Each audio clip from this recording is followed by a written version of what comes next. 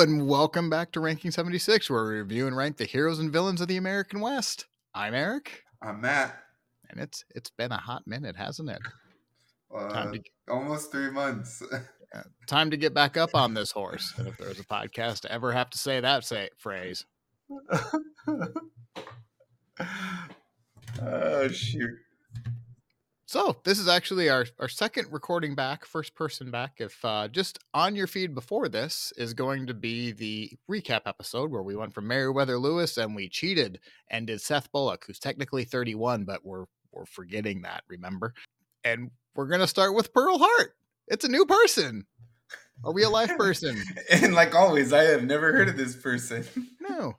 But first, just a little bit of adminning. If you remember from the previous episode, we were actually incredibly honored to be asked to be part of Intelligence Speech 2023, which means we are punching way above our weight. And we're going to be on a RexiPod panel and also an American history panel. For those who do not know, Intelligence Speech is an online conference with independent history content creators, and we just kind of celebrate. We just kind of nerd out together. So, and if you're listening to this, I hate to break it to you, you're also a nerd with us. So why not come check it out? That's a good thing. It is a good thing. I embrace my nerdness. My wife calls me a nerd every day. I love it. Sometimes. But anyway, yeah, and that will be November 4th. There is an early bird special that you can get your tickets for $20. However, if you use the promo code RANK, that's right, we have a promo code. We're like official now. I think this is also the closest we'll ever get to a commercial. But we're going to be on it. We're part of this party. And we'll never be invited again. Stop. We will. Okay, now with that out of the way, let's stretch, take a good moment, get these cobwebs out. Take a deep breath. Take a deep breath. And we're going to talk about Pearl Hart. Now, people don't know this, but I'm displaying to Matt a different way of showing pictures rather than just showing him the cover of the book I read. I have it so that he can actually see real life pictures of these people. So Matt, why don't you describe what you're seeing on the screen here? A person that is in some slacks, a button up, and some coveralls. Coveralls. Or no, not coveralls. What's the word I'm looking for? Not suspenders. A belt, but suspenders. Thank you. There you go. You'd think since my dad wears them, I'd be able to freaking tell you. Short hair, slicked back, greased back. Not gonna lie, manly features. There's a reason for that. So that is Pearl Hart. I had to actually ask Eric if it was a guy or a girl that we were reviewing today. Now, what you're going to have a new appreciation. You can barely see it because this picture is from the 1890s. And it's really more hand-drawn looking too. Yeah. I also had to blow it up a little bit to, make it work. It's also our thumbnail for this picture, or for the episode, if you want to look at that. But what Matt's going to have a new appreciation with, if he takes a good look right here, he's going to notice that is a bobcat she is holding. She has a pet bobcat. I thought that was like a toy train or something. Nope, she's just casually reading a newspaper and holding a bobcat. So, okay. And one last thing before we get into Pearl. I always post my sources on the episodes that people, if they're interested, they can go check out. This episode has one source, which is horrifying to me. But the reason is there have been multiple Pearl Harts, kind of like Calamity Jane, only this one, it was a true mystery who it was, it appears. If you look on the Wikipedia page, completely different person. It is not Pearl Taylor. That is not who we're covering today. Instead, John Bossennecker, I butchered his name. He dropped a book in 2019, 2020, I believe it was. And he did some genealogy research and found out who the real Pearl Hart was. And it turns out every other resource that I wanted to use was about another Pearl Hart. So I am taking, and nobody seemed to have disputed this book, and it has been posted everywhere. So if this is not the Pearl Hart you know and love, that's why. So You were looking at the wrong person this entire time. it's true. And let me tell you, John will let you know about it. So So you're telling me a lot of other sources were just using the wrong person? they didn't know. It's kind of like the Calamity Jane thing. There were multiples, and it seems like, and there's Only also, happens to females. That's interesting. it does. Well, it's because very little's ever written about for females, especially like go look at uh any like Queen of England. Like you look at the male counterpart, and there's like nothing for women. Like they just don't write it down. It's almost like they're not as important. They viewed them. But for men, they would write stuff down. But just know that's what the situation is today. I do recommend the book. Go ahead and go pick that up. It's a couple of years old. Probably get off Amazon pretty cheap, like I get all of my books. And with that said, we'll just get started. Lily Naomi Davy was born on April 19th, 1871, one of 7 children in Ontario, Canada. The Providence. She was not born into the best childhood, in fact, her father was about as despicable as a person as you could imagine. Uh, he was a drunk, abusive, and manipulating. Lily would remember her dad as a worthless wretch. Her father would be found guilty of multiple counts. We're talking uh, assault, we're talking breaking in, and then worst of all, he was found guilty of brutally raping a 14-year-old girl when Lily is 10 months old. That is her dad. That's her dad. Mm. Heck of a guy, isn't he? God, they always are, aren't they? Do you want to guess his prison sentence? He was found guilty in a Canadian court of law. Do you want to know what his punishment was? Manual labor. Uh 1 year in jail and 9 lashes on his back. That's it, huh? Yeah. When he got out, the family moved, but it just seemed like Lily's father just kept getting into trouble. Knowing all of this, it shouldn't be particularly shocking that Lily and her siblings would have so much run ins with the law, especially when they're young kids. When she was 11, Lily and her brother Willie snuck into a town and stole a cow. They then sold it to a hotel keeper for $9. We have this cow outside. You want it? Super cheap. Oh, not only that, as soon as they sold the cow to the hotel owner, they then went around back, stole the cow again, and then sold it for $30 down the street. That's awesome. Yeah, they were caught.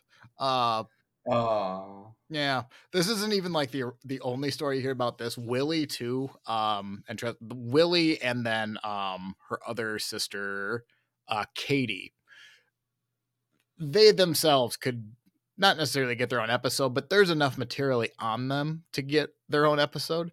Uh, Willie did the same thing with a turkey, only he stole a turkey from out back of a shop owner who was plucking it. Went around to the front of the same shop and sold it to him again. So, which, which is God, a this pretty good trick. you got all of these. You got a lot of these, don't you? Yeah, sure do. I like the idea of the guy like just he hangs it up and then he just like does. I've had this deja vu like 3 or 4 times today. What the hell is this? I mean, is the kid smart or is that guy just dumb? Multiple things can be true at the same time. But they were caught. But because Lily was only 11 years old, she was allowed to go home while her brother Willie, who was a couple years older, was given 3 years in a boys' reformatory up in Upper Canada. So he went to juvie essentially. Jeez, he got more time than his dad. Yeah, that's a good point. Didn't connect that till now. 1 year for sexual assault of a 14-year-old, and for reselling the same cow, you get 3 years. Yep, that's an excellent point. So by the time he got out, she was dang near 15. Yeah. 14, 15. Something like that. What you learn is the Davy kids do not stay in jail for very long. They Oh. get in trouble a lot, and they skedaddle, but we'll get into that.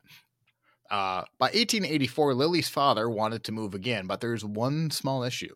It seems that women actually have some landowners right in Canada, and in order to get a sale, the wife has to agree with the husband in order for the sale, or it won't go through. So women actually get some rights. It's a nice change, isn't it? But then you got to remember that Lily's father is an absolute horrible person who threatens to beat her and to, even threatens to kill her. So, Yeah, that checks out. That checks yeah, out. that seems about right. Yeah. She was also pregnant at the time. But despite having an abusive husband, Lily's mother refuses to leave.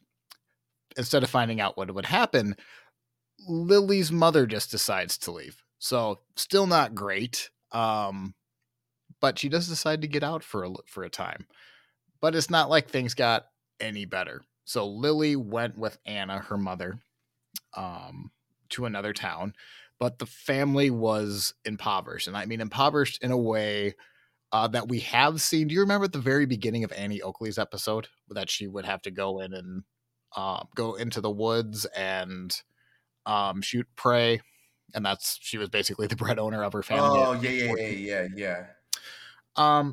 Think of that level of impoverishment. The girls even have to resort to knocking on doors of their neighbors asking for bread. Lily's, again, early teenagers, and this is the first time we hear of her starting to prostitute herself. It's that bad. Now, what I will say, there's a lot of prostitution talk in this episode, and what I really hope doesn't come across is like, that's not a judgment on our call. Like, this is just what they did to survive. It is absolutely horrific what women had to deal with on the frontiers. They basically had prostituting or teaching as a job, or they could be a cook, but it was very limited. All Lily's going to really know, the only skill she develops, unfortunately, is selling her body. So I don't want anyone to think like we're making a moral judgment on that or anything. It's just this is what she did to survive, and I think that's how we need to view it. Not that necessarily makes it better or any less difficult to hear. So, only weeks after moving down the shack, 3 of the oldest, including Lily, were out of the town when 4 men broke into Anna's house. So again, Lily's mother. And they raped Anna in front of the children that were in the house. Oh, and she's pregnant? And she's pregnant. I won't go into the details of it, but they're there. And it's pretty bad. Where was their dad? Her dad is in another town. So I'm also choosing not to name him because he doesn't deserve to be named. Agreed. Same thing with these 4 gentlemen. They come in and they sexually assault Anna and then end up coming back the same night to do it again. Anna likely would have been murdered if it wasn't for one of the youngest children able to break free and being able to tell a neighbor, and that the 4 men flee. Now, you would think that in itself is obviously horrific, but the 4 men kind of conspire because they know that they're caught. They know that's likely that they're going to. So what they do is they bribe Anna with $200 to basically go across the border and live in a small town in New York. Anna, who has really no other income, is basically told she can't bring her family. But here's $200. You're going to move or else. So leave your family behind, move, or you die. Essentially, yes. So no matter what, you're losing your family. Yes, but here's $200. Isn't that great? Now, Anna is only in New York for a short while because there is an investigator who actually kind of gets credit. I forget his name. I didn't write it down, but he gets credit for being one of the first forensic detectives. Um, and he actually tracked her down into New York, and he actually makes the men stand trial, and they're found guilty. However, we just saw um, just how strict the Canada's uh, legal system is when it came to sexual assault. It's not great. However, because she was pregnant, they do get at least a couple years in prison. So that is at least somewhat of a victory. Not that that makes it any better or the experience any better for Anna. But these are the things that Lily and Katie and Willie are all exposed to. Anna, with no other options, basically is forced to move back in with her husband because she can't stay in the town she's at. She has a obvious, even because she was sexually assaulted, she doesn't have a great reputation in town, in part because of that, and in part because her children keep getting in trouble. So, in order to keep surviving, she has to move back in with her husband. Something that Lily and Katie do not want to do. So instead of moving back in with their father, Lily and Katie cut their hair short and they put on their brother's clothes. They then jump a boat to Buffalo, New York, where they get some jobs in a factory, kind of roll cigarettes at this time. That's when they think actually Lily picks up a habit of smoking cigarettes, um, which is obviously very rare at the time, especially because she is shockingly young, like 15, 16 years old. However, they only lasted about 2 months in Buffalo before Anna was able to track them down and bring them back, which means that their first attempt to get away had failed. Notice how I say first. They were bad kids, right? Yeah. So all the family moved across the border to Rochester, New York sometime later, and Lily started dating men who you could argue had the same traits of their father. She is even married for a brief time and likely even taking part in a series of robberies, though that's fairly unclear. When she left with her husband, she took her sister Katie to a train station where they once again began to run. You cannot keep these girls in town or in their house at all. So Lily and her sister cut their hair short again, and this time leave for Chicago. A little bit farther away. A little bit. They think it's because Lily had a love interest in there, and I'll be honest with you, this could have been a very name-heavy episode if I would have included all of Lily's love interests. So I'm just gonna say love interest, ex-boyfriend, lover, whatever you have to say. There's multiple. All of them not great, I'll be honest with you. There's like maybe one okay dude, but the rest are kind of like their father, some people that she just shouldn't be hanging out with. So if I get confusing, if I say lover and all of that, just know there's a lot of men in her life. She did likely, well, she didn't likely, she did continue prostituting herself really until her 30s, I believe it was. So it's not a great life. It's an incredibly hard life for her to live out. In order to get by, the girls pick up odd jobs as well as some small time pickpocketing, breaking and entering, the things average teenagers do to get by. Everything seems to be going okay, I guess, for a small life of crime. But then the two girls disguised as boys are found out. Do you want to know how?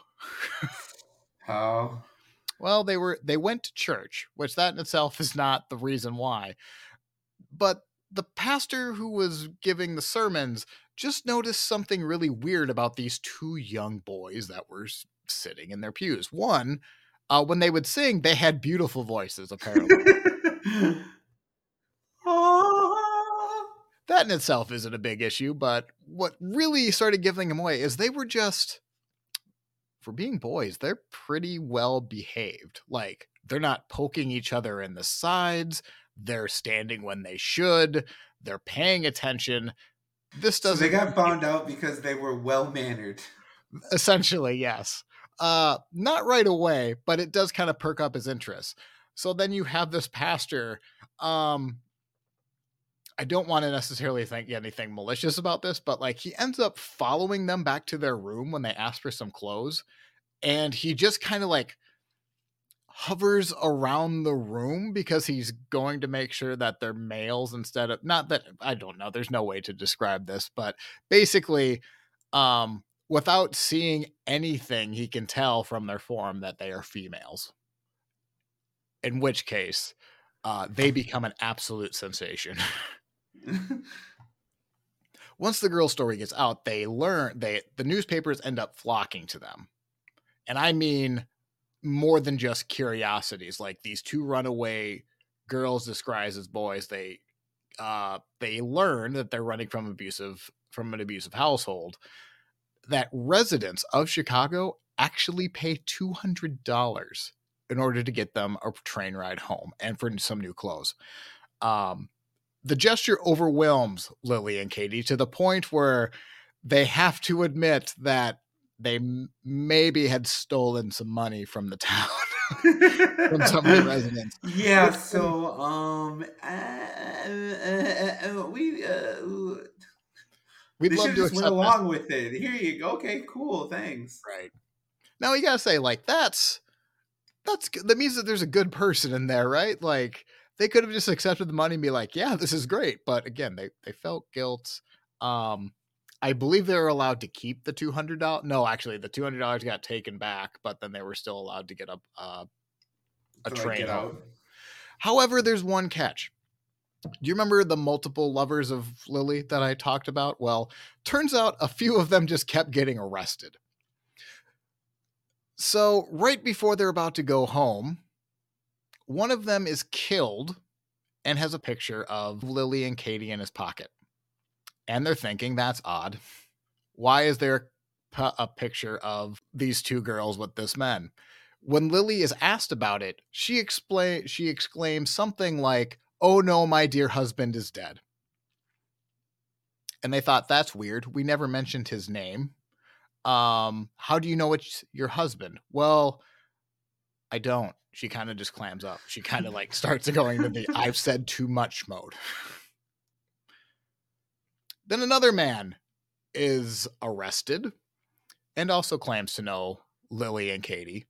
Turns out it's another former lover of Katie. So now they're just kind of sitting. So they're sent up to Rochester, Minnesota from Chicago because that's where some of these crimes took place. Not really knowing what to do with the girls, they end up giving them a sentencing hearing because they have clearly been guilty of a couple of crimes. They've even admitted such to pickpocketing and stealing. So they have to do something with them. And during the sentencing, it says that Lily claimed that they hadn't done anything wrong to deserve a sentence. When her sister Katie took the approach, the journalist reported that when an officer smiled at the two girls, Katie, quote, landed a masculine right hander on the officer's face, supplementing it with a vigorous shove. The policeman fell backwards into a seat as an adolescent vixen reproved him. Basically, Katie decked an officer for smiling at him. In which case, good for her. It was probably a nasty smile. So after the sentencing, the girls aren't going to go to a jail. They're going to basically go to like a juvie, like a house for girls, like their brother Willie went to a couple years back. The goal was for the girls to learn work skills and to sew and become proper young women. In short, they hated it, like a lot. No, they hated doing literally having like restrictions, but up until this point, I'm sure they were doing whatever the heck they wanted. Right. The two girls who have escaped twice and moved across the continent to, yeah, shocking. When the girls misbehaved, they would be punished.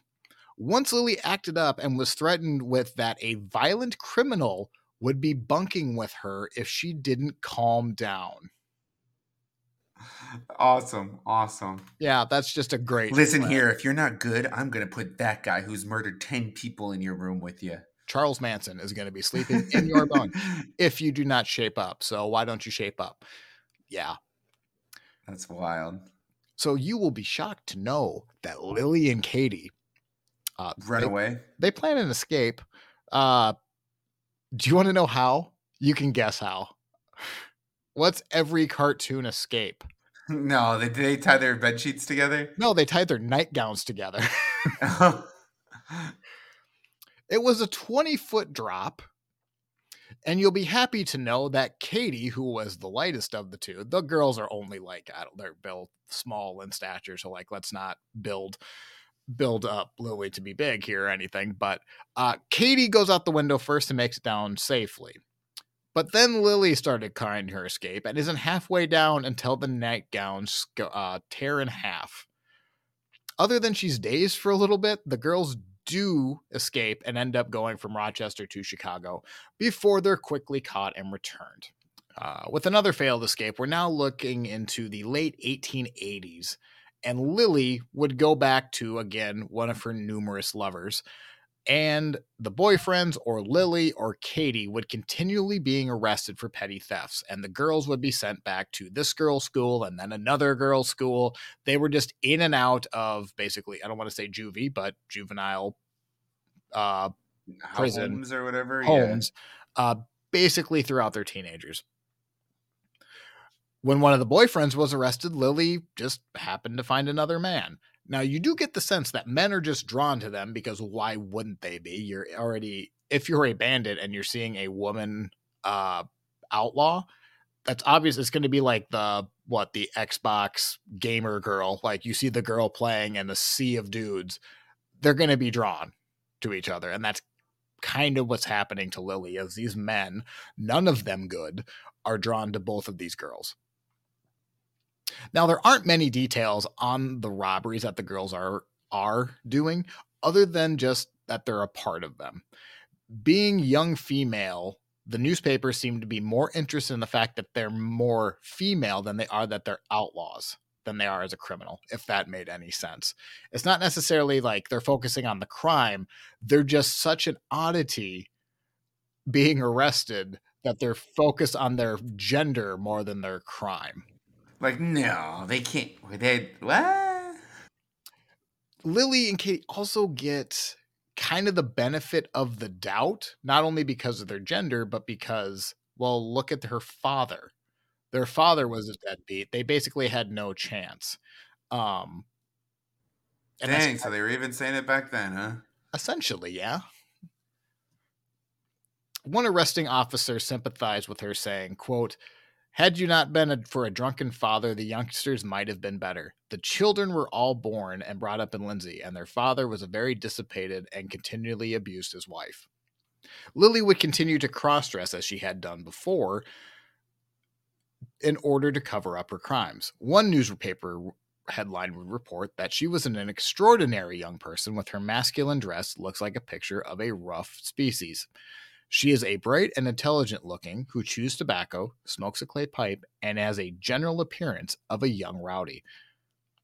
In April 1888, after one too many arrests, Lily is sentenced to now 23 months in female prison. This is the actual female prison, not just like a house A for home girls. or yeah. Now, there's really no just detail other than she got caught robbing again. I wish I could give you those details. They're just not really there. Or they're just not that interesting. And it, how old is she at this time? Over adult 16? age, right? Oh, that's it, huh? Yeah, she's But still they probably just got fed up, and they're like, she's got to do some real time. essentially like how many times can you get arrested? I mean, she might be 17, but she's definitely not. She wouldn't be able to buy a cigarette legally today, if that makes sense. Right. Now, the female prison would be a harsher environment than the girls had been used to, or that Lily had been placed in before. While physical punishment was banned, those who misbehave would be put in what was called the dungeon, which was a dark cell that was used for solitary confinement. The women would be forced to sleep on a straw pallet and would be given a diet of bread and water. And when the prisoner was believed to have been better, that's when they were allowed out of the cell. Oh my god. Sounds fun. Doesn't it though? Lily would be released in early 1890, partnering up with their sister again. Lily and Katie then moved to Buffalo, New York. Now, Buffalo, New York in the 1890s was just as rough as many of the frontier towns in the West. All kind of sparked from the Erie Canal that was put in at the beginning of the century. The Erie Canal really opened up the West to commercial trade because you could basically take the Hudson River all the way up to basically the Great Lakes. And when you get to the Great Lakes, you can get to like around Chicago, Cleveland, that type of stuff. So you can really get far into the interior of the United States. Anyone who wanted to go west It was almost faster, or not almost faster. It was faster and an easier travel to take the Erie Canal over. So a lot of these young men that we're going to talk about moving into the West, a lot of them start off in Buffalo to move, which kind of think of it as a Deadwood, I guess, not as much gambling, things like that, but that type of people are in that town. Now add on, that was in like the 1820s that happened. We're now in the 1890s. So now we have another invention of the railroad came through, which brought in even more young men. With young men looking to spend their paychecks, more brothels picked up. And it was reported that there were around 75 brothels in 1890s Buffalo. One of the most renowned brothels was owned by a woman named Pearl Hart. Now, this is not Pearl Hart, that the title Dun, of dun, it, dun. but we can now reference a Pearl Hart. Eric did not skip ahead 10 years. He did not. He did not have an aneurysm. And So she shows up at this time and boom, she owns a brothel. Close, because her sister is about to own a brothel. Oh, really? Yeah. Starting a direct competition? Kind of. Well, Katie works for Pearl Hart and actually takes on a pseudonym. So Katie now changes her name to Minnie. It was typical for a lot of the girls when they're working for a brothel to take on the madam's last name. So Madam Hart, it was now Minnie Hart. Right? Right. Kind of know where you work, essentially. Kind of, actually, it reminded me of slavery, of the slave just adopting the owner's name. Okay. But yeah. I don't think it's necessarily a loving relationship, but also I don't know anything about this Pearl Hart. There's not really that much on her, but so Katie worked for Madame Hart, and as many young prostitutes, she took the last name of the madam. At 16, the newly named Minnie Hart opened her own brothel, but it was quickly found out by police and it was shut down. She was 16 and running a brothel. Jesus H. Christ. She didn't know anything else. This is true. It's not a judgment, again. Right. But it's ambitious. We can She at got least tired say of that. working for other people. She wanted to work her own. Yeah. Now, the girls are only there for a short while before they think that they're too well known, both in the state, because remember, they had just lived rich across the border from Canada, and then they've moved to New York a couple of times, plus the whole headline grabbing in Chicago and Minnesota. That all kind of gets back, right? So they think that they're too well known, that they need to then move. So they decide that they're going to go settle in Toledo, Ohio. It isn't long before Lily falls in love with a 28-year-old pianist named Dan Bandman, and soon the two elope, and Lily takes his last name. But it turns out Lily, again, has a penchant for men she shouldn't have. She would later recall of Dan Bandman that I was happy for a time, but not for long. My husband began to abuse me, and I presently drove me from him. When I returned to my mother, before long my husband sent for me, and I went back for him. I loved him, and he promised to do better, but it had not been 2 weeks before he began to abuse me again. So not only did Lily leave her husband the first time, she went back to Canada when her husband sent back for her, came and got her again, said he would do better, and then started the cycle again, like so many of these stories. It's not great. Now, this continues for a couple of years where Lily and Dan they get by as much as they can. Lily prostitutes herself. They do some thefts, some break-ins, things like that. Minor stuff in general, but just know that Lily is not enjoying any of it. Finally, when Lily is 22 years old, she decides to leave her husband for Colorado, where she likely prostituted for various railroad towns before settling in Phoenix, Arizona. Lily is now, again, 22 years old and is now entering what might be the most violent area in the United States. You remember Arizona, Tombstone, Arizona, Cochise and Geronimo, Arizona. It's a busy time. Now, in the 1890s, we're still talking after Geronimo was arrested, but it's still not tame, I guess. It's one of the few places in the United States that you could still count as the Wild West at this point. And Lily's now walking into it. But with a new location came a new name for Lily. She now switched her name officially to Pearl Hart, the madam that her sister worked for back in Toledo, Ohio. So now we can officially call her Pearl. Congratulations. We did it. It took us a while, but she's now Pearl Hart. Even with a different alias, though, Pearl can't keep out of trouble. And for Dan Banman, again, her abusive husband, he's able to track her down. In fact, Lily just randomly walks into him in the street one day. But what's different now is that Lily, or Pearl, is now really starting to find her groove and really starting to stand up for herself. Not necessarily saying she wasn't before, but she would even tell him, and recall this years later, that she was not the innocent schoolgirl she had been when he had enticed her from home. Far from it. She had been injured to the hardships of the world and knew much of its wickedness. Still, the old infatuation came back. Those are her words. I, as in Pearl, struggled against it and knew that if I went back to him, I would be more unhappy than I was if I lost the battle. But I did go back. Back with her husband, things don't improve for Pearl. In fact, she now picks up a heroin and an opium addiction that she would later blame on Banman. The couple have 2 children, though the names of them are never written down. And it isn't long before Banman becomes abusive again, and Pearl has him arrested before he is soon let go. 10 days later after Banman's arrest, Pearl is arrested for prostitution and pays a fine. Having enough, Pearl then sends the children to her mother, who recently moved to Toledo, Ohio, and leaves Banman again. But it's only for a short time.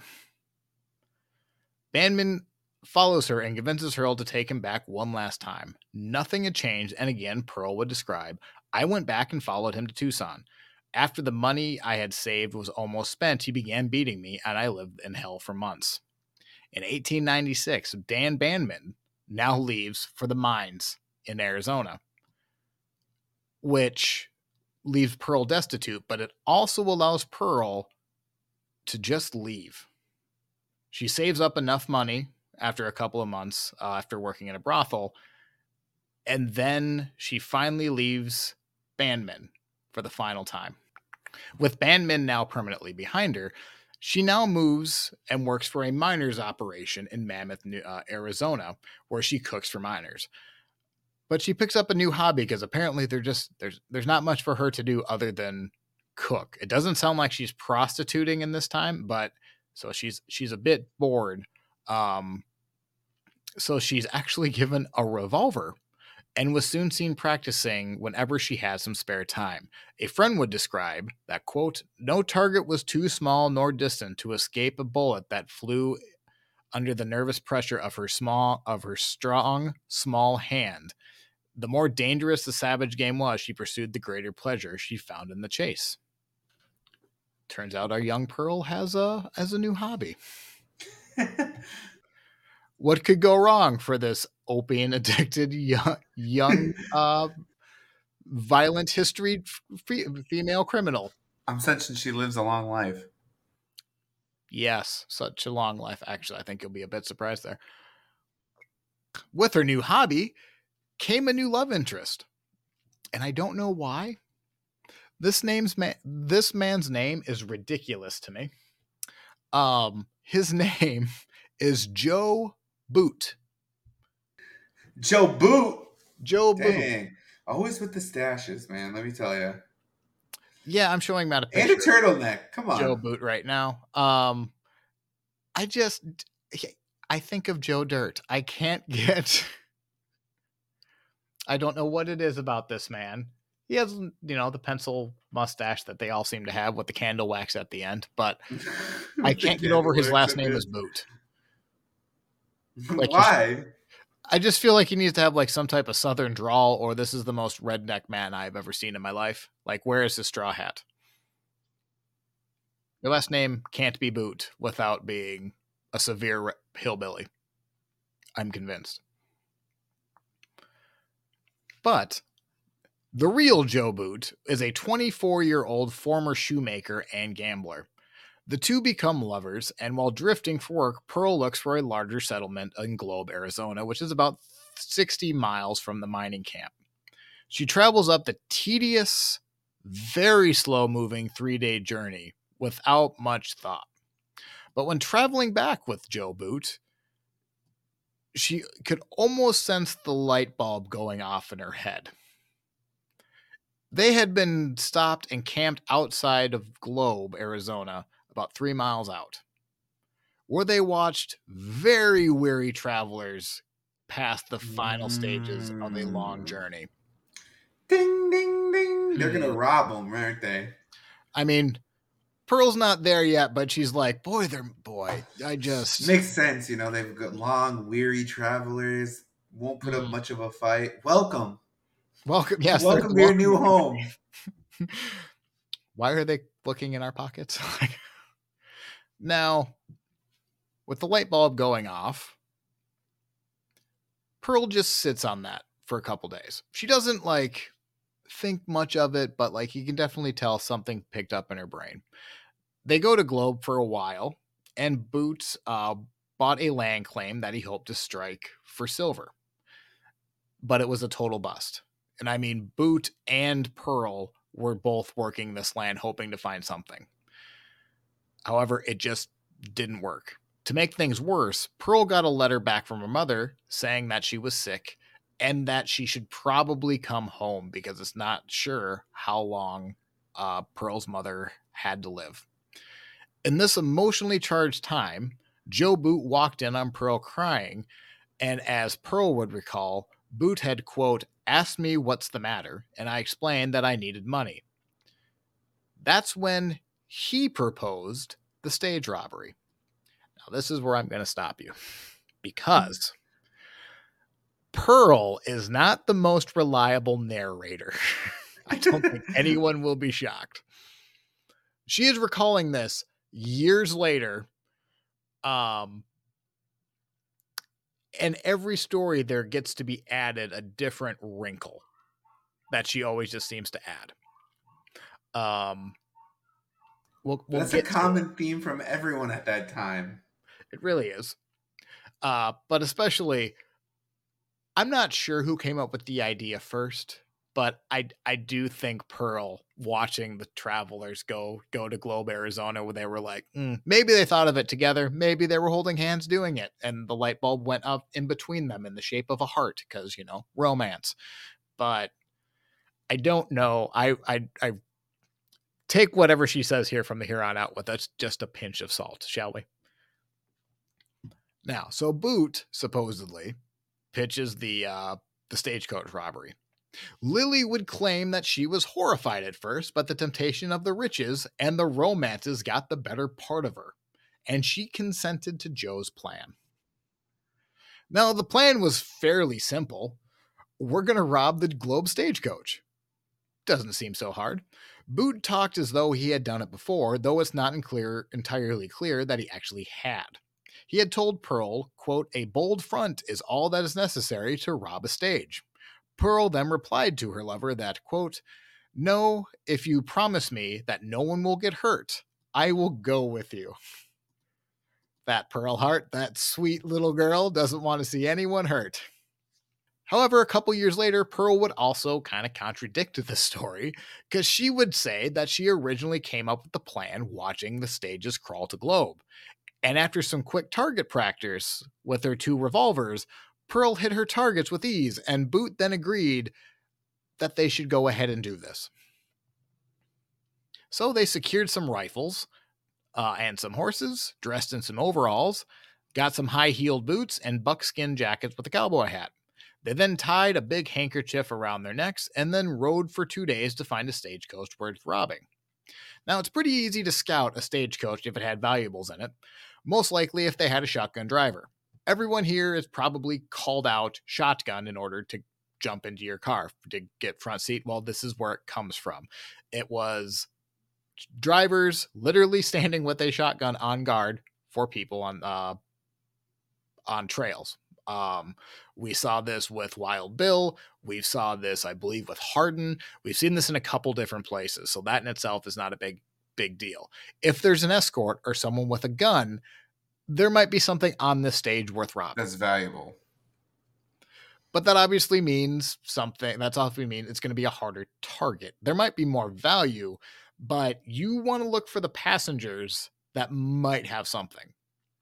And that's what they're going to end up choosing to do, is not choosing one with a shotgun driver.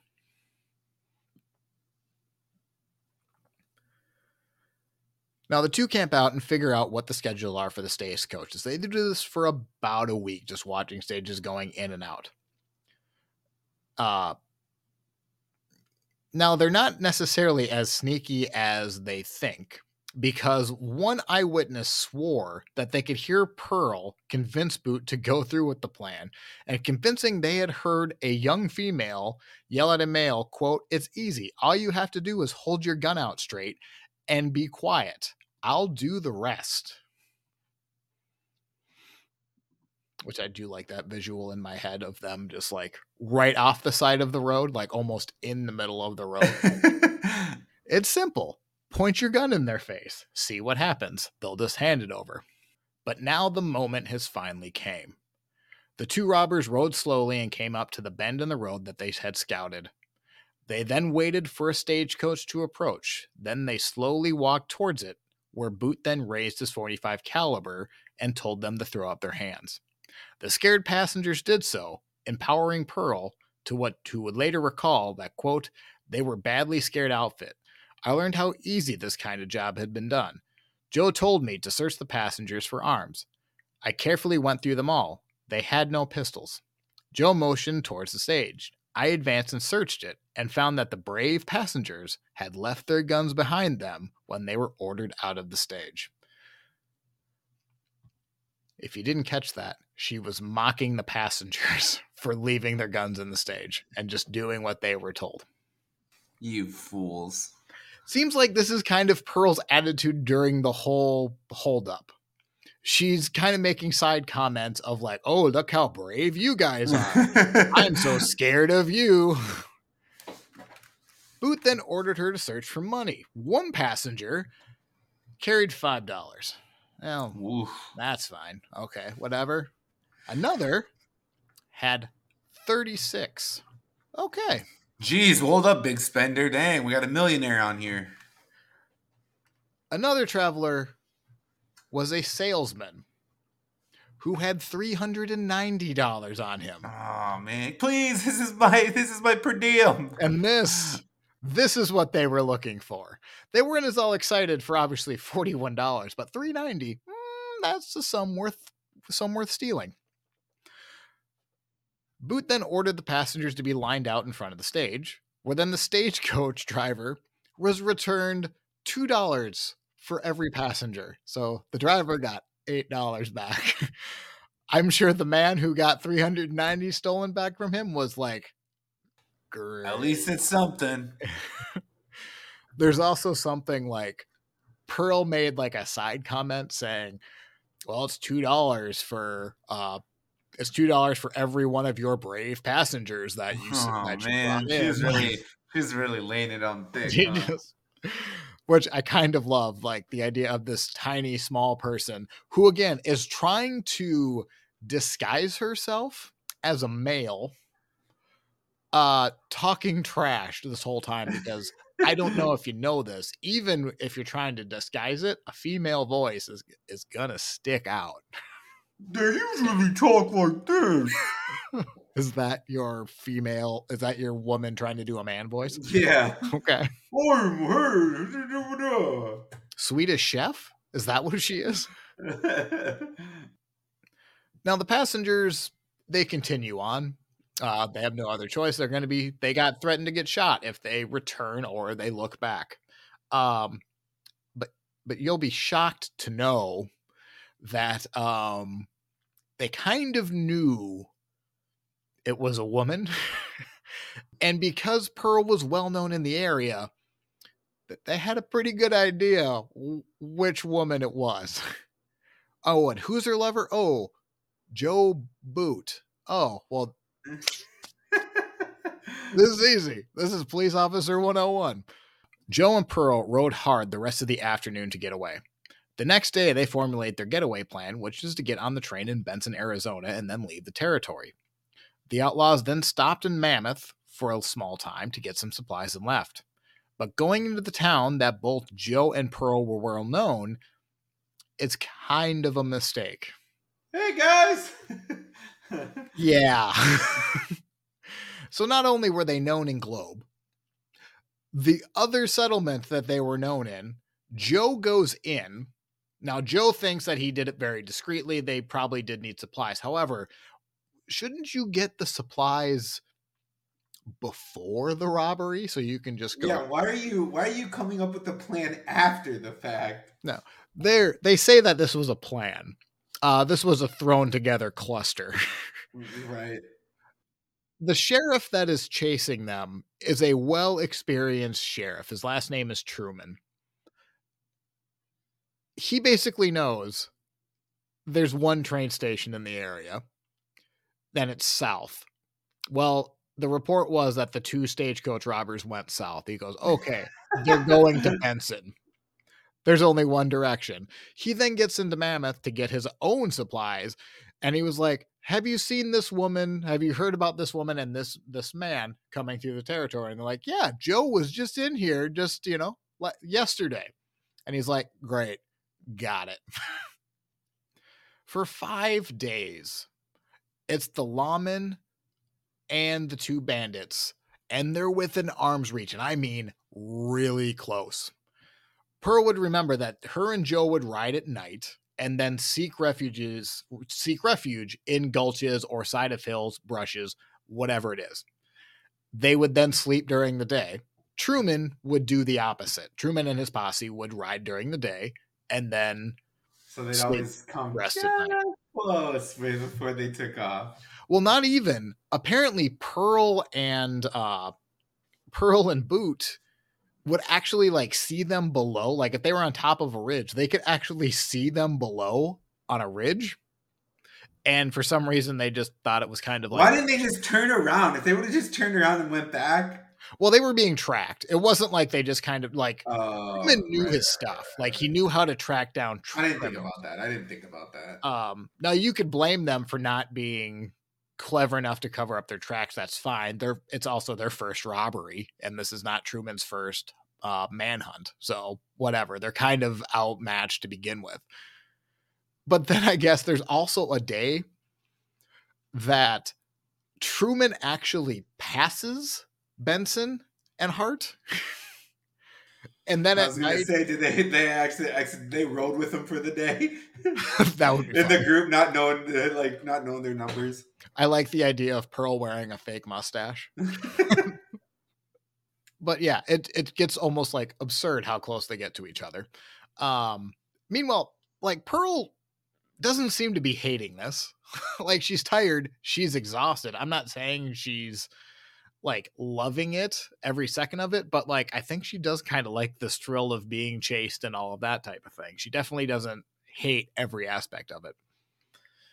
But the dance only continues until June 2nd, where Truman and his men spot Pearl and Joe where they suspect that they're in a schoolhouse. Now, not wanting to expose themselves too soon, Truman and his posse keep their distance. They don't actually go in for the arrest right away. Around sunrise, Joe and Pearl then ride on for a couple hours before setting up their camp to rest at night. Truman and his men are not far behind. In fact, they're pretty much with binoculars, they're able to see them. An exhausted Pearl and Joe then sleep for 3 hours, and Truman just waits because he wants to make sure they are fully asleep. And as soon as Pearl and Joe wake up, they wake up with Winchesters pointed right in their faces. They're caught. Well, it's like shooting fish in a barrel. They traveled 100 miles to be caught 20 miles before the Benson Railroad. I mean, if anything, though, they would have got caught at the railroad, right? Probably. See, I was wondering that too. What if like the train schedule said they had to wait for 3 hours? What do they do? Right? I also would like to think Truman was like, oh, I could have caught him at the 25-mile mark. Can't believe I let him get that far. Like he was just toying with them the whole time. He could have arrested them after day 3, but he wanted to earn his wage that day. So or maybe he got in an argument with his wife and he decided, you know what? We're just going to let him travel for a little bit. Now that they're caught, Pearl did not take very kindly to the arrest and basically blamed Joe for everything. She claimed that if she had been awake, that she would have put holes in the posse, and witnesses overheard her yelling at Joe using profane language and calling him a coward. But nowhere else. You coward! You coward! I think the exact phrase she used was, "You don't have sand," which I've heard before, but like that's just a weird sentence to me. You don't have any sand. You will not stay put and fight. I'm like, okay, that's weird. I don't know if this is a compliment. It's a weird phrase. Wait, what? Yeah, well, it means like, like it's a bad term in basketball, like when you're sandbagging, like you just stay in one place. Well, if you're gonna stand and fight, having sand it's a good thing, right? It's still a weird phrase. Like there are cooler ways to say that. But whatever, he didn't have sand. But with nowhere else to go, Pearl basically just confesses to Truman on the train ride back to Globe that they had actually done the stage robbery. There was no hiding it. We did it. Again, Pearl, so this is the only case where Pearl has the advantage of her gender. Every other, there's no advantage to being a female in the West. But being a female outlaw, she is more curiosity than she is criminal. So we're talking headlines in newspapers across the country: San Francisco, New York, Washington, D.C., St. Louis. They all have headlines. Some are just very simple. The Tucson Star, their headline was simple, quote, "We have a woman bandit, period." Newspaper men flock to Arizona and ask her questions similar to like what they did when she was a teen runaway in Chicago. Soon, there are even more descriptions of Pearl. One account, she had confirmed that she had that she was a morphine fiend and required 10 grains a day to keep herself in shape. One was the woman claims to be a native of Canada, 28 years old. She lied about her age. She's actually 22, 23. She's 28 years old, and she looks much younger. She makes a striking picture fitting with a cigarette between her lips, her legs crossed, telling a carelessly and story of her doings. Newspapers were not as kind to Joe. They just basically said Boot was a weak, morphine-deprived specimen of the male morality, without spirit or lacking in intelligence or activity. He's a... Yeah, finish that, yeah. Not as flattering to Joe, which again is just kind of fascinating to me, where they will give positive attributes. Yes, this girl's great. This guy, he sucks. What a coward. I think it's almost like how could you be caught with a girl? Like why wouldn't a self-respecting man pick you up as a criminal? Why did you have to pick her? And or at least that's how I take it. She looks pretty upset right there. Yeah, so I'm showing a picture of Matt of her mugshot. She's not happy. 1559. Yeah. What was Boots' number? Not that anyone's saying this. Oh, good. He was 1558. But yeah. Anyway, doesn't matter. She does not look happy. This is oh my god, that uniform is awful. Yeah, well, it's not look at the freaking shoulder pads and then the freaking weird belt. Yeah, Matt, go ahead and just huge describe. Collar. It's your pinstripes, though. It's the black and white pinstripes. Very short hair, kind of blouse. Yeah, big shoulder pads. And then just a big circle with the You number know, 15. looks really, really, really, really, really young. She's 22, 23 in this picture. She's not old.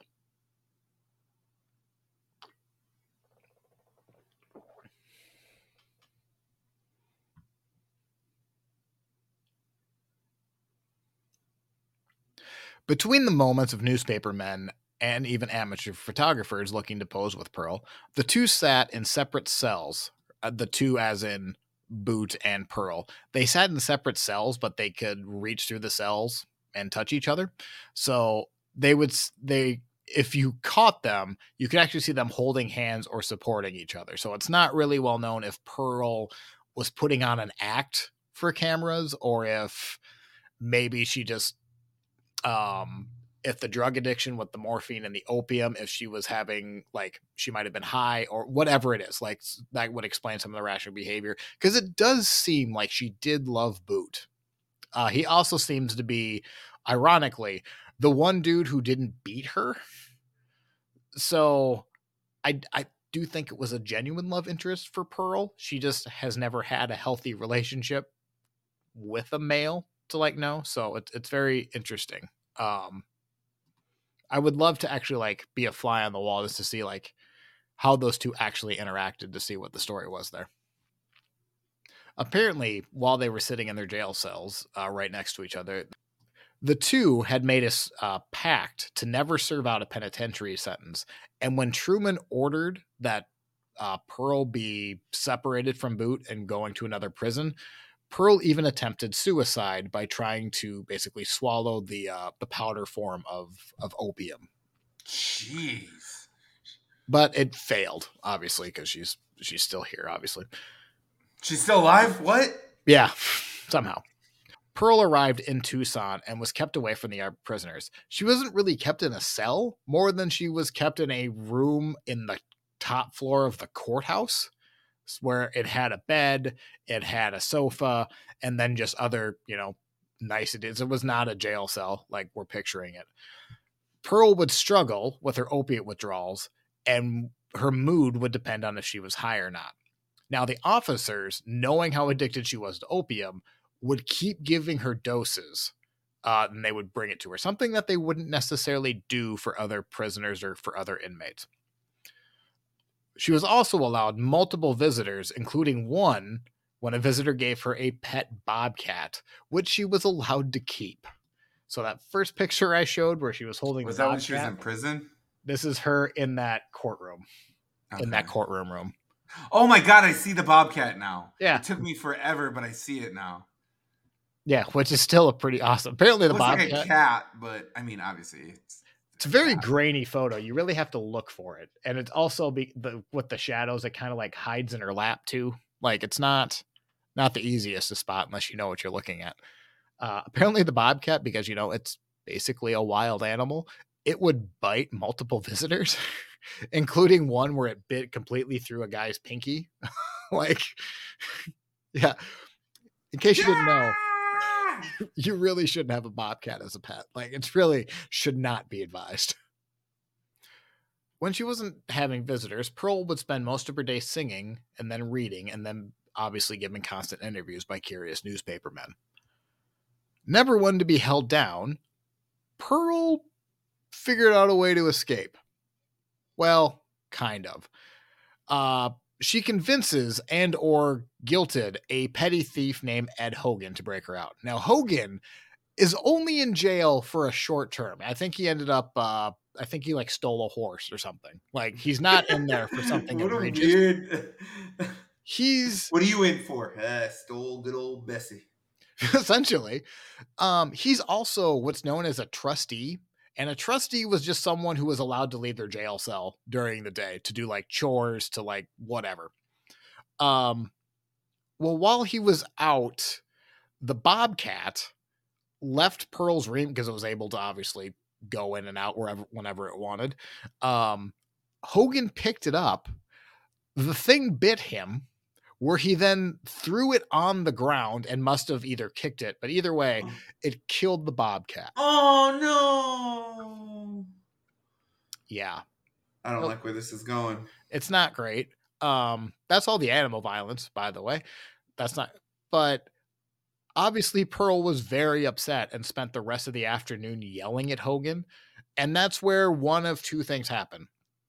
Either Hogan, who became infatuated with her, according to Lily, he may have fallen in love with her and she convinced him to do this, or he felt really guilty for killing her animal and decided that I'm gonna break you out. Keep in mind, he's only in prison for he has 10 days remaining on a sentence. And now he's trying to get up with Pearl Hart. So because he's one of these trustees, he's allowed out of his room. He sneaks off after one of his chores. So he's gone. They know he's missing. He then comes back that night and makes a 15-inch hole in Pearl's room, and Pearl slips out. They then run across the Texas border where they get a hotel room. They only are gone for about a week before they're busted and they're caught, and then they're brought back. I don't know what happened to Ed Hogan, but I bet it was longer than a 10-day prison sentence that he had left. On November 13th, 1899, Pearl and Joe Boot went on trial. Joe surprised everyone when he took full blame for the robbery and is saying that he forced Pearl to take part in it. Now, it's unclear how effective his testimony was. It kind of seems like nobody really bought it. But Pearl had better luck. One reporter wrote, quote, "She addressed the jury with a passionate and eloquent manner, pleading her desire to return to Toledo, Ohio, and get one last look at her mother, who she could not expect to see live long and for whom she had not seen in years." The same reporter then accused Pearl of essentially flirting with the jury. She would flip her eyelashes at them, she rustled her Hey, skirt, cutie. and then Hey, smiled cutie. sweetly at the onlookers. And the tactic worked, actually.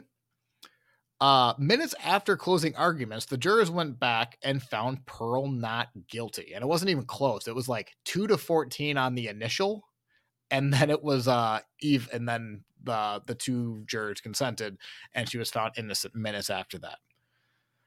But the judge decided that this was a load of BS. So what does he do?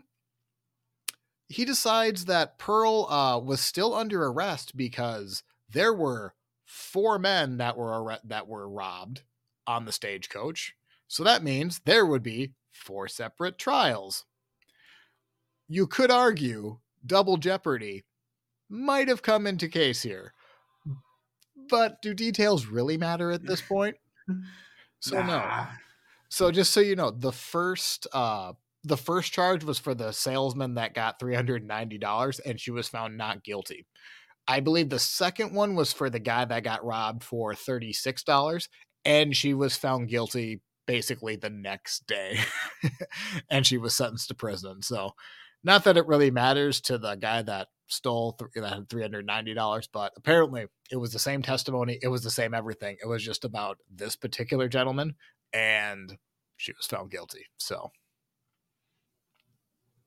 during their sentencing, Joe Boot was sentenced to 30 years. Pearl was sentenced to 5. She couldn't have masterminded the whole thing. It was all him. Essentially. And Boot did admit to it. Seemed like it surprised everyone. Nobody really bought it, but So he got 30 years? he got 30 years. Fudge, dude. Yeah, it's not great. You're like, yeah, it's not great. I mean, I'm 35 now, so I'd be 5 years old out of that prison. Like, if I was born, I would be just out. God dang, dude. The prison that Pearl and Boot get sentenced to is a fairly notorious prison as far as the Old West. They went to Yuma Prison, which was noteworthy. Yuma, 310 to Yuma. It is, yes, same prison. There are approximately 260 prisoners that Yuma held, and Pearl, at the time she is sentenced, is the only female. Now, there is a female wing, but the female wing is like, I don't know, the top floor of a building. Like there are cells. Is an actual prison, but like you could definitely tell this was an existing room and they decided to make it a prison once they decided they needed to sentence females. And they obviously couldn't have them interacting with the male because a female in a male prison is not going to end well. There would be 5 other women that would share the space with Pearl during the next couple of years, and that will matter in just a little bit. Now, Yuma Prison is pretty hard to break out of, even for Pearl. It sits on top of rocky bluffs with the banks of the Colorado River, and the prison averaged only 1 successful escape a year. Now, that does sound like a lot, but 260 prisoners at a time. If you ever look at Yuma, it's basically surrounded by the Colorado River on 2 fronts. And then the rest, it's like a 30-foot drop on the other side. There's a picture of it that I'm showing up here for Matt, but there's nowhere to go. I mean, it looks like there's land behind it. You could swim around. There is, but there's also a guard tower. And after one attempt, yeah, I see it now. There's like a couple guard towers actually. It didn't take long for incoming prisoners to understand that the guards were shot to kill. So if you were outside, they would just open fire on you and they weren't looking to maim. It was looking to kill. However, do you want to know one of the successful escapees? Don't tell me. Let me guess here. Jesse James. Joe Boot. Nuh-uh. He escaped. Freaking Joe. Good old JoJo. He escaped and was never heard from again, which is a nice ending. No way. He didn't deserve that 30-year sentence anyways. To be fair, nobody did get hurt. And let's be honest, I don't think he was necessarily the one pushing to be doing it. But even with this prison being notoriously hard to get out of, it's not going to stop Pearl from trying at least once. She did find a lover. I don't think that's shocking to everyone. She's had a lover at every stage in town she's been in. Why would Yuma be any different? But they didn't even make it outside the walls. Basically, the plan was Pearl and this other man, they worked in the kitchen together. And one day after kitchen detail, they were essentially going to sneak out. And like they ended up coercing an officer or a guard to basically like let them hide underneath a buggy or a mat when they was about to leave the prison. And apparently, which is great timing for Pearl, is Pearl and the man get in the back of the trailer or the buggy. And then Pearl goes something like, "Oh, I forgot that there was food I made for us for our journey." And then she leaves. And apparently like 5 minutes later, a police officer goes, "Hold up there, officer. You have an escapee in your trunk or in your back." Now, who's to say Pearl didn't see that they were busted? I don't know. It seems very suspicious to me that Pearl magically leaves because she forgot food in the kitchen that they needed for the trip. But it is what it is. Now, it isn't confirmed, but there are a couple stories of Pearl becoming pregnant while in Yuma. But with her notoriety, it likely would have been discovered. But it doesn't mean that the rumors didn't swell. And even more smoke was added to that fire because circumstances of Pearl's parole seemed a bit strange. Now, Pearl, like I just said, she's about to be paroled. The official ruling is that the female cell of Yuma was only meant to hold like 4 women. At the time, there were 6 at this point. 1 was in for manslaughter. Most were in for like prostitution, petty thefts, things like that. About 6 months earlier, a woman brought in smallpox into the wing, and everyone got smallpox in there. Oh my God, that's terrible. Just in the female wing. So then they believed that it was too overcrowded, that they needed to let 2 of them go so they could be at their quote unquote maximum, like where they should have been at before. But there are rumors that Pearl got pregnant because she was sexually assaulted by a warden, and that she may have been pregnant. And that with the amount of newspaper men and reporters that were coming in to interview her, it would hit the papers. So it was decided that she would be paroled in order for her not to tell anyone. Complete speculation. It could have been true. It obviously wouldn't be shocking to me that a prison like that could happen, especially with Pearl's past and like just the nature of being in that prison. But who knows? I'm also willing to believe that there were there were 6 women. It was maybe a bit too crowded. The other woman, I believe, was caught for prostitution, I believe. And it wasn't like. Well, did they get released too? Nope. One other did. 4 still stayed there. Okay. But it was those who were like recently came in. Keep in mind, I wonder if all this is.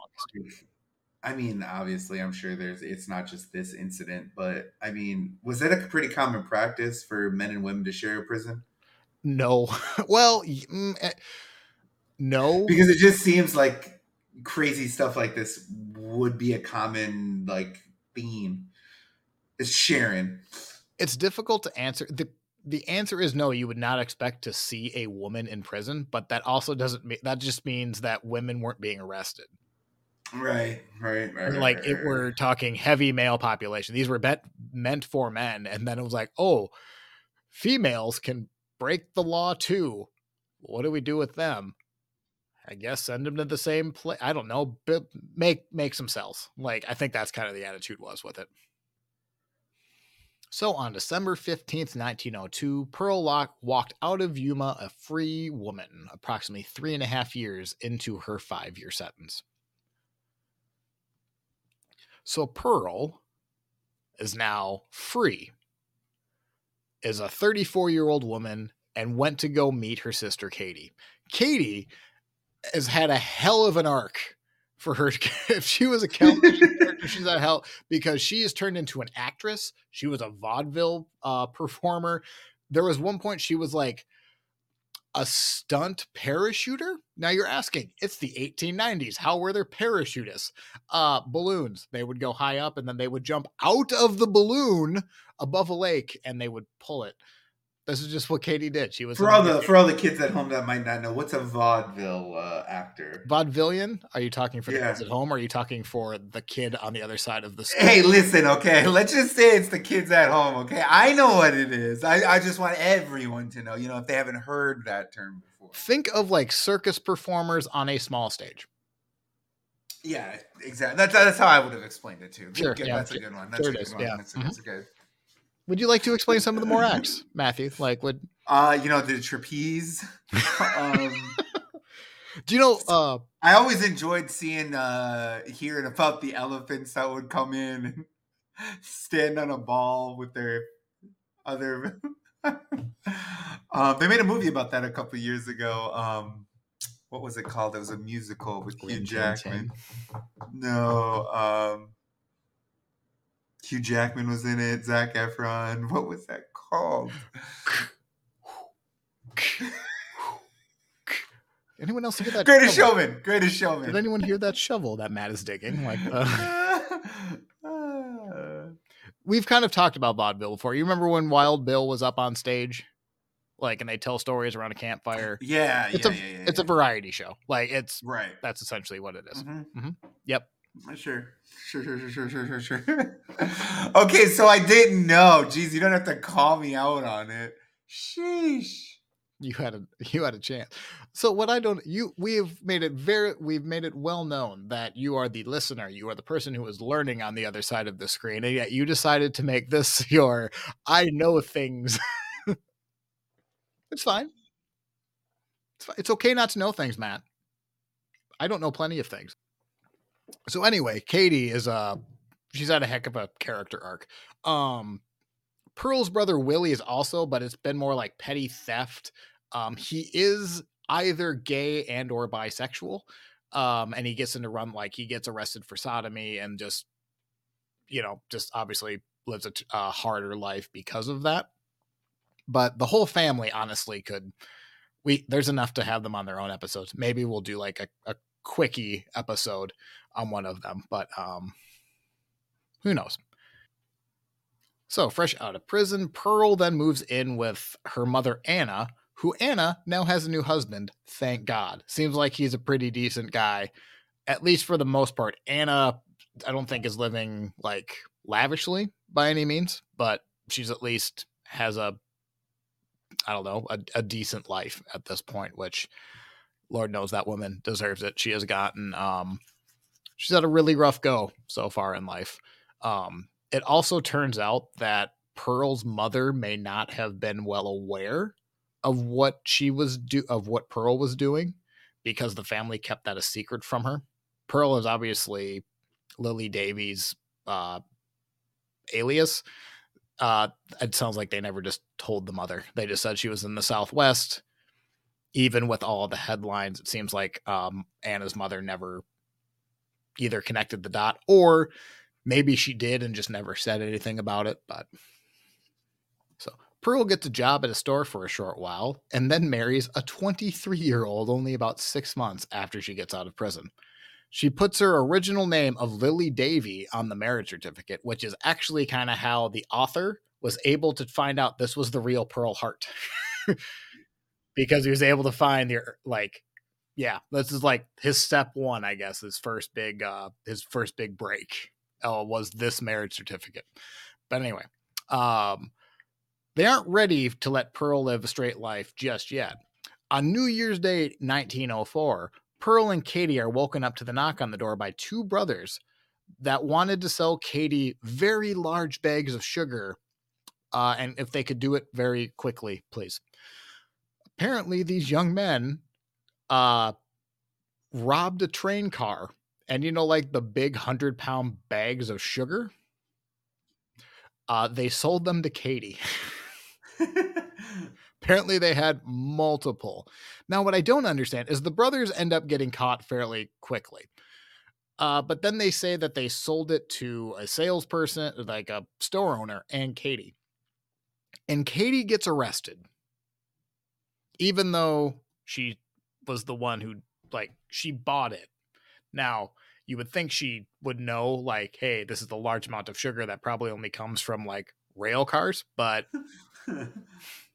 why am I buying this? So, I'm going to assume there is more to this story than is actually, on the surface of it, but it seems strange that the person who bought the sugar was arrested, because they seem to be more victim to me than criminal, but who knows?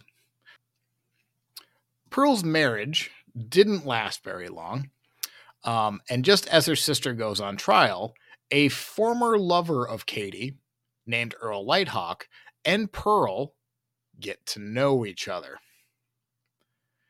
The 23-year-old husband, thinking this is not how he wanted to spend his life, leaves Pearl and never returns.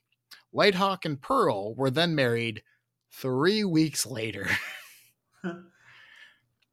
God dang, she just going through men. Yep. Just a manslayer. I didn't want to say it. A manslayer is what she is. She's a manslayer. Isn't that a song? Man-eater. There it is. There you go. Man-eater. There it is. Man-eater. Yeah, there it is. How did it go again? She's a man-eater.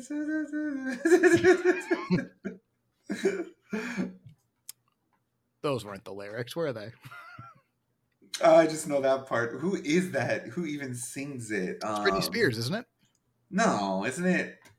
It's Ava something. I don't know. Let me look. Ava something. Man-eater. Britney Spears. Oh, it's Nelly Furtado. What? Yeah. No. Yeah. Good old Nelly Furtado. Let me make sure it's the right one, but yeah, it's definitely Nelly. Okay. Do you remember who Nelly Furtado was? I mean, vaguely. Man-eater. Yep. Yep. Well, anyway, I would start calling Pearl Man-Eater Hart, but I don't know if that's the greatest name. But you'll be shocked to know the marriage between Earl Lighthawk and Pearl only lasts a couple of weeks before Pearl is accused of infidelity. It appears as though the couple were patching things up, and Lighthawk even offered Pearl to go see his parents in New York. Lighthawk wrote a letter home, and then, with Pearl still in the room, walked across, picked up a revolver, and put it in his mouth. He attempted suicide. He pulled the trigger. By all accounts, he should have been dead. But somehow, he survives. I don't know how. That had to have been extremely painful. Right. And I don't. Yikes. I couldn't even imagine. It's very difficult to me to see how he survived, but somehow he did. He's even able to essentially make a full recovery to the point of when he is able to speak. He called the argument a love matter, and then the couple reconciles and then gives birth to a daughter. Meanwhile, Pearl's siblings aren't doing great in terms of their own arrest record. Willie is suspected of horse theft, kidnapping, and predatory behavior to an 18-year-old man. Katie, trying to help her brother out, is then busted trying to bring in acid and a steel file inside of soap to help Willie escape. Once that's found out pretty quickly, Katie is then arrested, lies about it, and then is found guilty of perjury, so she goes to jail for a couple of months to a year. Willie's in jail for a while longer. So, yeah. This is all while Lighthawk is recovering from his suicide attempt. But once recovered, Lighthawk and Pearl both attempted an acting career using Katie's play that Katie was developing, oddly enough, about her sister. So if there's not enough turns in the story, now Pearl and her new husband are trying to take a show on the road that's kind of about Pearl. Weird, but okay. It is. Doesn't sound like the plays that they did were very successful, together at least. Whitehawk would actually kind of have a bit of a career, like a comedy career, kind of like a trio. I guess him and his brothers were pretty good vaudeville stage performers, but it just never happened with Lily. Pearl would get arrested one final time. Kind of. During a heated argument between Lighthawk and Pearl, the police would knock on the door, and Pearl quickly explained that they were yelling because they were practicing a play called Family Quarrel. That's good. Yeah. So she gets out of that. She's arrested and then later released. And then this is actually the last time Pearl Hart would be arrested. It's a relatively uneventful retirement for Pearl. She moves around with her husband and daughter, living from Arizona to Hawaii. Her family hid her identity and all the way until the end in the 1930s, when after a hard life of opium addiction and poverty really started taking its toll. Apparently, when Lily started becoming sick, it really went downhill quickly, until on May 9th, 1935, she passes away without barely a mention in any newspaper. What year did you say? 1955? 1935. 1935. Holy crap. She was old. Born in 71, she was like just over 60. Around 60. So yeah. Isn't that exciting? Sheesh. What are your initial thoughts on old Pearl? Good old Pearlski, huh? She's alright. I felt like she just never could get going. First round, are you satisfied? This is our biography round where we will be handing out positive 10 points apiece to negative 10 points apiece, depending on how well we liked her story. Matt, how well did you like her story? It was okay. Maybe like a 6 of okay. Really? She seemed like she never. That high? Yeah. Oh, I guess it is -10 to +10, isn't it? Hey, this has been a while, okay? She's all right. I just felt like she couldn't get her life going. Always No, she doing really never crazy did have a stuff. chance. And then, I don't know. Overall, I'd say like a 4. Yeah. What about you? How much credit can you give to essentially one failed stagecoach robbery? Hey, it was successful for a couple days.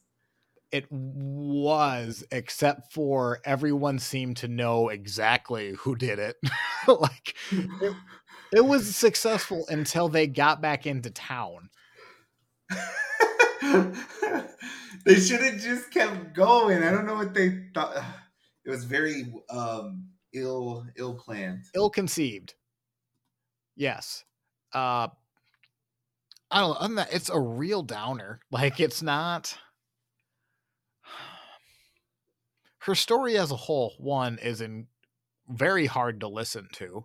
It's essentially a young teenage girl growing up in poverty is forced to turn to prostitution to survive. She then has an abusive father, and then an abusive husband, and then an abusive husband. And then the guy who first kind of treats her all right, they then do a stagecoach robbery and they get arrested together. And then she marries a 23-year-old when she's out, marries another man who attempted, like, it's just a very hard life. So I don't know. I don't think your 4's bad. I'm gonna go 3, only because do you think she is a good person or a bad person? Like, I guess is kind of what we need to figure out. I would say she is probably neutral. Yeah. I I think guess her it's circumstance led her to do some stupid stuff. It wasn't like she was some mastermind criminal either. She got caught every single time. yeah, she did. Like literally every time. Like this book, the book by John Bosnecker. I'm sorry, I'm butchering his name, but it's essentially page after page of she did this, she was caught, she served 6 weeks into this women's boarding house or whatever it is, just on repeat. It depends on if you're a nurture versus nature person, but like I think what kind of bothers me is that typically if somebody would say like, well, their circumstances never allowed them to get like a good foot, like never gave them a chance. And most of the time I reject that because there's more than one outcome. You can choose what you want to do. Like if you want to overcome it, you can choose like a different path. It doesn't mean like just because you have a hard life, you need to break laws or you need to rob and steal. However, I live a fairly privileged life and it's easy for me to say that. So who's to say I'm right in having that judgment? So I'm going to stick with my 3, which gives her a score of 7. But everyone, let me know how you think. But next round, be sure you are right, then go ahead. This is our morality round. We're going to be handing out negative 10 points apiece to positive 10 points apiece, depending on how good or bad we thought they were. Continue above conversation. I'm gonna say she's borderline. Yeah. She did some crappy stuff though, but then she did stuff just to survive. Right. I would like to see if we were to rerun her life again and like just give her poverty, but not all of the horror of an abusive father, a mother who was sexually assaulted, and then just abusive, horrible men that have just surrounded her. Because that's all she had her entire life. It's all she knew. Obviously, when you have a life of a prostitute, you're gonna be dealing with low men. But I don't know. I'd like to run that back and see what happens. But I don't think she was a bad person. She never killed anyone. Spoiler alert for Counting Coup. She has a kitty. That died. Well, that's not her fault. I'm gonna say like a 3. You know, because I like your neutral. I'm gonna go -2, which still gives her a positive score of 1. And I think that's about right. I don't think she's. I think deep down, I think she could have a good heart. Maybe we're giving her too much credit too. I kind of worry about that. But I don't know. She's a tough one. That's assuming you believe this is the Pearl Heart that, Wikipedia doesn't think this is the Pearl Heart. So who knows? Score for Be Sure You Are Right is 1. Next round, to hell with the consequences. This is our crazy or clever round. We're going to be handing out -10 points apiece, +10 points apiece, depending on if we think they were more crazy or clever. She was neither, as evidenced by her very poor stagecoach robbery. This is true. Very thrown together. But And escape. The family quarrel, she avoided being arrested the final time. I do kind of wonder if we need to give her credit, because let's just assume she committed a crime almost daily to survive. We only know of the time she was caught. So you're right. So what? Maybe like a dozen out of how many? Yeah, a dozen out of I don't know. If she gets caught every month, she still got off 29 other times in that month. Maybe we need to look at it, view it that way. But yeah, I don't know what else to give her in this round. I'm gonna say 2. 2. Why 3? 3. Why 3? Because, like you said, she did a couple things. I mean, and who knows how many actual crimes she committed, but some of the stuff she did was just not smart. But I mean, she's not crazy. I mean, it's not like she's running around going, "Ah!" I mean, she kind of was. she was outspoken. I think that's fair to say.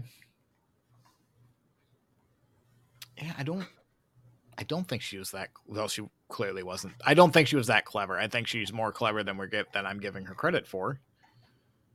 So I'm gonna go 2. Why not? Gonna give her a 5. I just can't get over the when you are about to rob a stagecoach robber of onlookers overhearing you saying, you just stick their gun in the face and they'll just put their hands up. That's not great.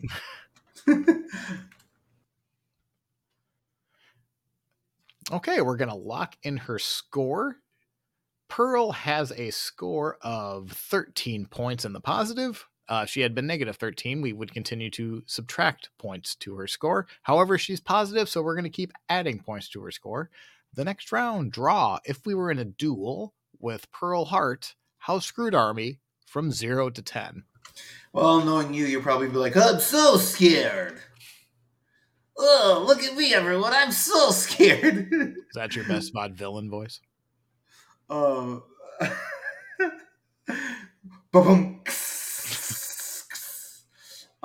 not at all. So I'm going to go ahead and say like a...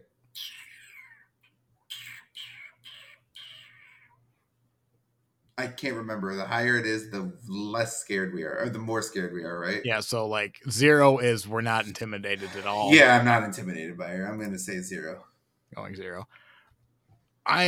So for you, it's a 10. So that score is a 10. Not quite. I'm going to go 0.5. I'll go 1. I will go 1 because maybe she's sicking the cat on me. She was a good shot. There was one story of her being a good shot. She wasn't scared at any point. So I don't know if that really counts for intimidating, but yeah, I don't think there's that much here. 1. She's not doing that well. Next round, Legacy. This is how well known or how well has their story lasted throughout the years. Scores from 0 to 10. Have you ever heard of her? Considering I was just gonna say, considering people don't even know who is who, and I had never heard of her, To be and she fair, died without a single person caring. Billy the Kid was also not really, his identity was never really confirmed either. Yeah, but it's Billy the Kid. This is true. People know him. That was He my had only a argument. crazy legacy. I'm gonna go ahead and say like a 1. I'm going to go a little higher because she is in, like, if you look up female bandits, there are female lawmen or just whatever, female figures of the frontier. She's typically in that conversation. It's Pearl Hart, Black Bell, that's the Red Dead 2 character. Jesus. Belle Starr is who I meant to say. Calamity Jane, and then you have some madams. Stagecoach Mary Fields also. If you look into the West, or like some of the characters, you've likely heard of Pearl Hart. That's just because there's so few female outlaws. So I'm gonna go slightly higher. I'm gonna go 3, which would give her a grand Okay. total of 4. I do really like the picture of her with the bobcat, though. People, they'll see it on the scorecard and all of that good stuff. But anyway, death bonus. Next round, this is a bonus point. We can hand out 1 to 2 points if we think she had a cool death story. It's the old age. Oh, the old age got her. Yeah. Thanks. I didn't even have to say it. I just put 0 in. 0. Unless you want to give her credit for actually staying No. low for living out of the spotlight after basically an entire life of in the spotlight. I don't know why you would give her any points here. She died of somewhat old age because of the life she lived. I think it's a miracle she lasted to be near 60. What was the drug she was addicted to? Opium, which was legal at the time she was taking it. Yeah, it's what whatchamacallit was addicted to in Deadwood. Dude's wife. Yep. The Widow Garrett. That's all I know her by. Yes. I do think what's interesting is, like, how earlier in the episode I said that Pearl would add in a different wrinkle every, like, it seemed like whenever she was bored into the story. There was one part where she just decided that she told one reporter that she knew she would never break her opium addiction unless she was in jail. So that's why she planned the stagecoach. Which seems a bit defeatist to me. Right. to break that. But then they were giving it to her. Well, yeah, and they were giving it to her in prison because, like, I don't know how if she was as addicted as they are saying, she straight withdrawals may have just killed her. So maybe they knew that and they were going to continue to give it to her. But I did like that. I also like, if that story is true, how do you feel about Joe Boot finding that out? Like, are you kidding me, lady? You had me arrested for your opium addiction? But he was never heard from again. Who knows? Probably I wonder whatever happened to him. He changed his name to Joseph Shue. Watch, he never made it out and died. Possibly. Okay, 0. Next round, counting coup. They're confirmed-ish kills divided by 10. Big old 0. She didn't kill anyone. Nope. So Pearl Hart. Final score. Let's tally this up here. We have 13. A grand total 17 of 18 points. 18 points. Yep. Which I believe is the lowest one we've had. No. That's not true. I think if you look at the average scores, because I think we've had really low people, we've disagreed. We'll have a -5 and a 5, and that cancels out. Or we'll have a round where they go -12, like William Barrett Travis and his horrible racism. I think as far as every category, she had a positive score and only got 18. It says something. Yeah, you had to give her that -2. I did, but I think that a proper score of 1, I think it's pretty good. So, okay, I'm going to find. Here's my coin. Oh yeah. I forgot Matt, what about are we this doing? part. So as always, we are flipping a coin to see whose team Miss Pearl Hart will be on. I will call it. Eric will flip it, and whoever wins decides if they want them on their team or not. Both of our teams consist of 20 individuals, and after that, they will start going into an open um, free agent where we can pick and drop as we choose. And currently, both of us have about 15 members each. It is. So our teams are looking pretty full. So okay, Eric, go ahead. I will call it. Heads. I believe that's tails. Yes. That is tails.